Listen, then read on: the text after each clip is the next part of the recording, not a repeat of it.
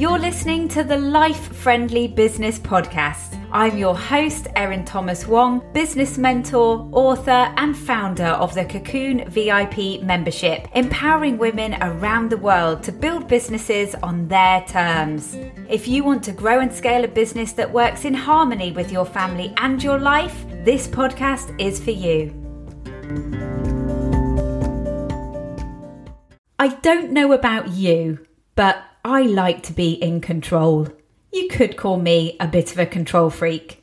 And when I used to work in TV production, I was able to fulfill that need for being organised and being in control of things, because I would be in charge of crews going out to shoot, and I was on call if anything went wrong, and I'd create nice schedules that they would hopefully follow.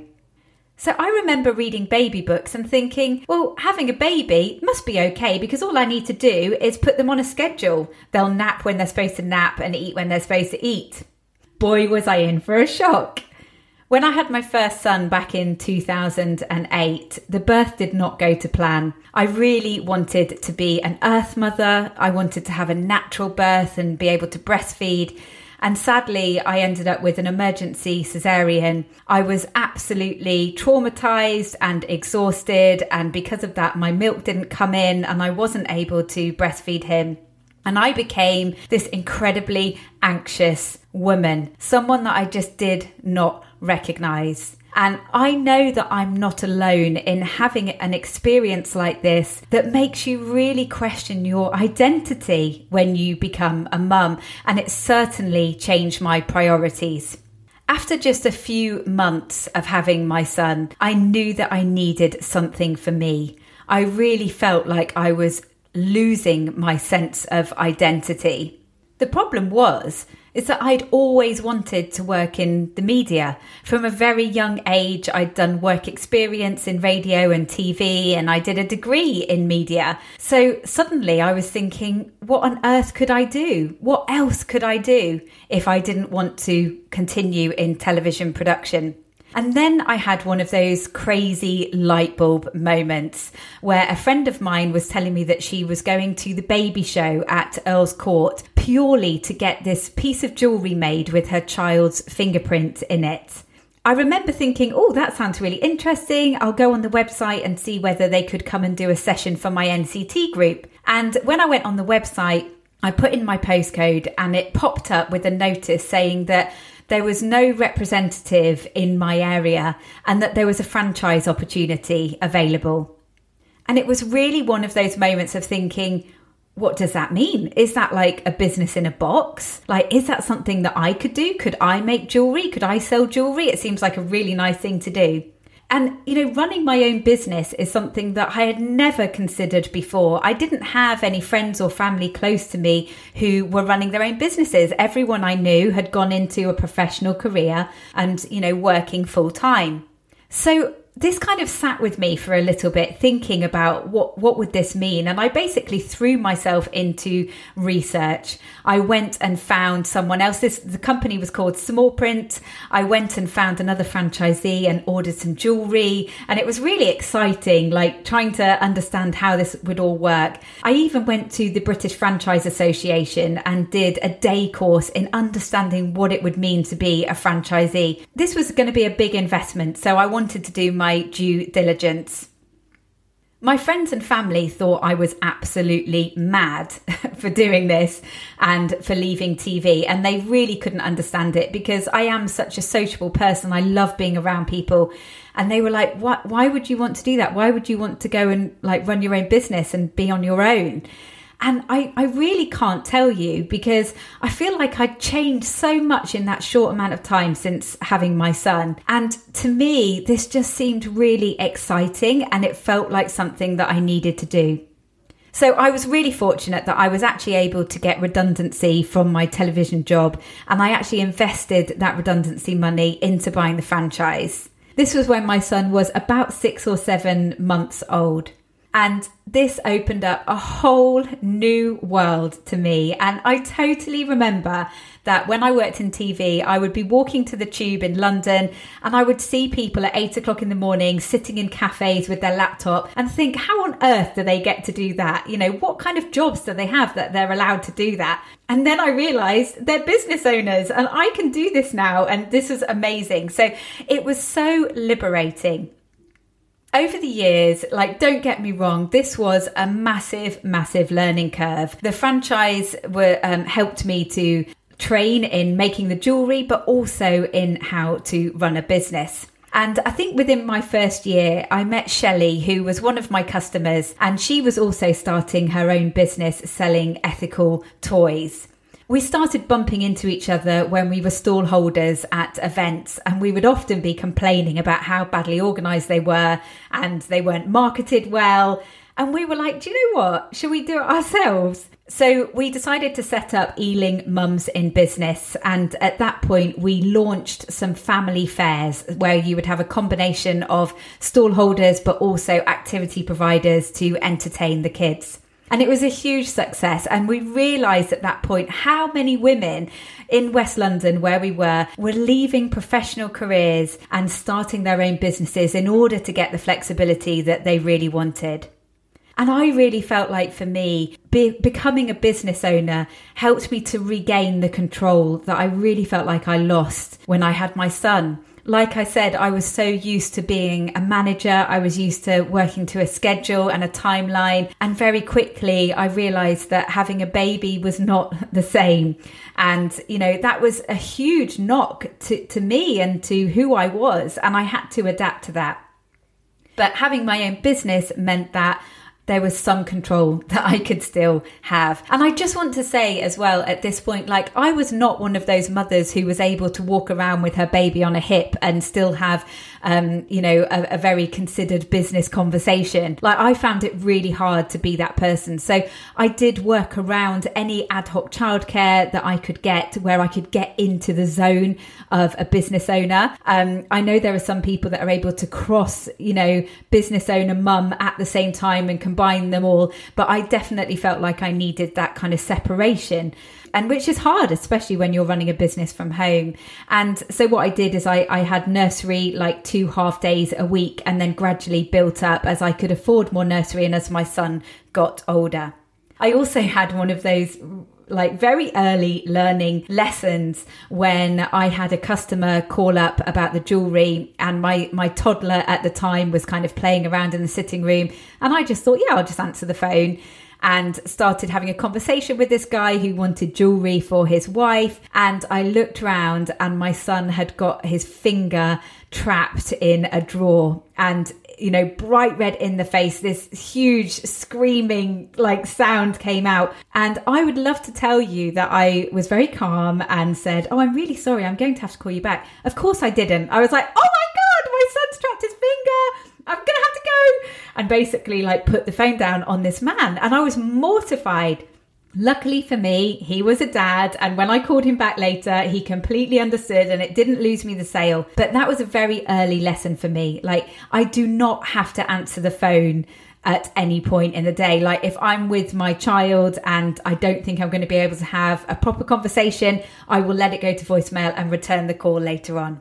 So by that point, I was running the small print jewellery and also co-founding Ealing Mums in Business with Shelley. And then I got a little bit addicted and I had an idea for another business called Pitter Patter, the hub for bubs. And this was all about the fact that there was quite a lot of different things going on for babies and toddlers in West London, but they were all really fragmented. They were in a church hall somewhere, in a community centre. And I thought, wouldn't it be great to have one venue where you always knew something was going on? However, I wasn't interested in saddling myself with loads of debt. So I didn't want to have my own venue. That just felt unattainable and not something that I wanted. So I found a really lovely gastro pub in the centre of Ealing Broadway. And I went to speak to the manager and said, how busy are you during the day? And he said, we're absolutely dead. And I said, well, what would you think about me bringing in some yummy mummies and they'll have cappuccinos and they might stay for lunch and they'll do classes there. And luckily for me, he was completely on board. And Pitter Patter was a huge success. The launch event, we had hundreds of people coming into this pub who'd never set foot in there before. And the manager was overjoyed, and it was wonderful. So every day there were different activities going on, and I organised the website, I did all the marketing, I got the teachers on board, and it was absolutely wonderful. So things were going really, really well. In fact, Shelley and I were honoured in the Houses of Parliament for our work supporting small business owners. And then my husband and I started thinking about, I didn't always want to have kids in London. That wasn't really the plan. Maybe it's time to move somewhere. And then my husband got a phone call out the blue asking him if he would like to go and work in Abu Dhabi in the Middle East. It was a huge shock, of course, and something that, hadn't even occurred to us to go and live abroad. But it was one of those moments where we had to make a decision whether we were going to go for it and take the leap of faith. By that point, I'd had a second son, and we decided that the four of us would move out to the Middle East for his job. This was a really challenging time for me. I felt incredibly isolated, and I really, really missed the network of women in business that I'd actively created around myself in West London. By that point, I had sold my small print franchise successfully, and Shelley was looking after Ealing Mums in Business and also Pitter Patter, and I was working on them remotely. But I felt really, really disconnected, and it became very clear to me how lucky we were in London to have access to those networks, and that there are women around the world who don't have those kind of networks to tap into. And that's where the idea from the Mumpreneur Collective came in. I wanted to create an online business that I could run anywhere in the world and that was really, really scalable. So I immersed myself in learning more about digital marketing, about creating a website, about running a community. And honestly, this business became my saviour during quite a dark time while we were over there. I actually also launched a kids online shop with my mum during that time as well. So I was learning loads about online business. After a year in Abu Dhabi, we came to the difficult decision that we needed to come home. It just wasn't right for us. And the great thing was that I was able to bring my business back with me. We then moved to Bournemouth to live by the sea and have a better work-life balance. My husband had corporate burnout and decided that he was going to start working for himself as well. So he is a dadpreneur. We will be covering that in a further episode, I'm sure. So for us, it really is now about building a life-friendly business for both of us. One where we can do something we absolutely love and enjoy, but also be flexible around the family. And the great thing about the Mumpreneur Collective is that I've been able to grow and scale it over the last few years. So I have the Cocoon VIP membership element where people get access to all the training they need to grow their business, also experts on hand, an incredible sisterhood to keep you motivated. I also run an Evolve Mastermind, which is a small intimate group of women working together over a 6-month period. And I do one-to-one mentoring to help people devise a bespoke strategy. So I've been able to roll in everything that I love from all these different businesses into what I do now. I know what lights me up. I also know what I find hard, and I know what I need to outsource. And I think it's really important that we lean in to our zone of genius and allow other people to do the things that is their zone of genius. And I will be talking more about outsourcing and about learning to let go, because it is a really important thing when you're a business owner and you feel like you have to do everything yourself. Last year during lockdown, I also published my book, Mumpreneur Evolution on Our Terms, which is a collection of inspiring and uplifting interviews with women in my community who are all building their businesses around family life. And I really wanted to do that to make people more aware of the fact that you're not alone in the challenges that you might be facing. And I think it's so important that we talk honestly about them. So I've had to overcome lots of blocks for myself in terms of my mindset, in terms of my money mindset, in terms of being scared of public speaking, in terms of being scared to get visible, because I realized that if I'm not going to stand up and speak about my business, no one else is going to do it for me. And I absolutely love to be able to help women to get over those blocks too, because you will see the difference tenfold in your business if you can do that. So that's my story. It's been nearly 13 years of small business experience, 5 different businesses. And, I've learned something from every single one of them. But now I've been able to design a business that I love, that I jump out of bed for every day, where I get to make a positive impact. But I also get to do it on my terms. I'm working around my family, I'm working around my kids, and I'm also working around my own energy. It is absolutely possible to build a business you love that works around family life and that is profitable. I really look forward to digging into these topics more with you in the rest of the podcast. And in the next episode, we're going to be talking about how you are measuring your success. See you then.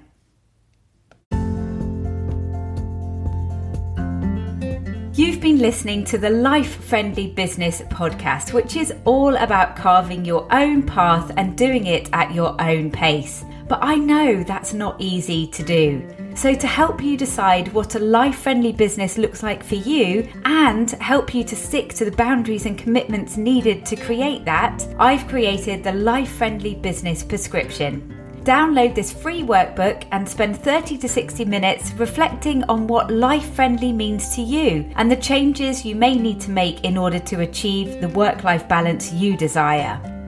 Once you've made these decisions, you can add them to your own printable life-friendly business prescription that you can put on your wall to remind yourself that you have the power to design your very own life-friendly business.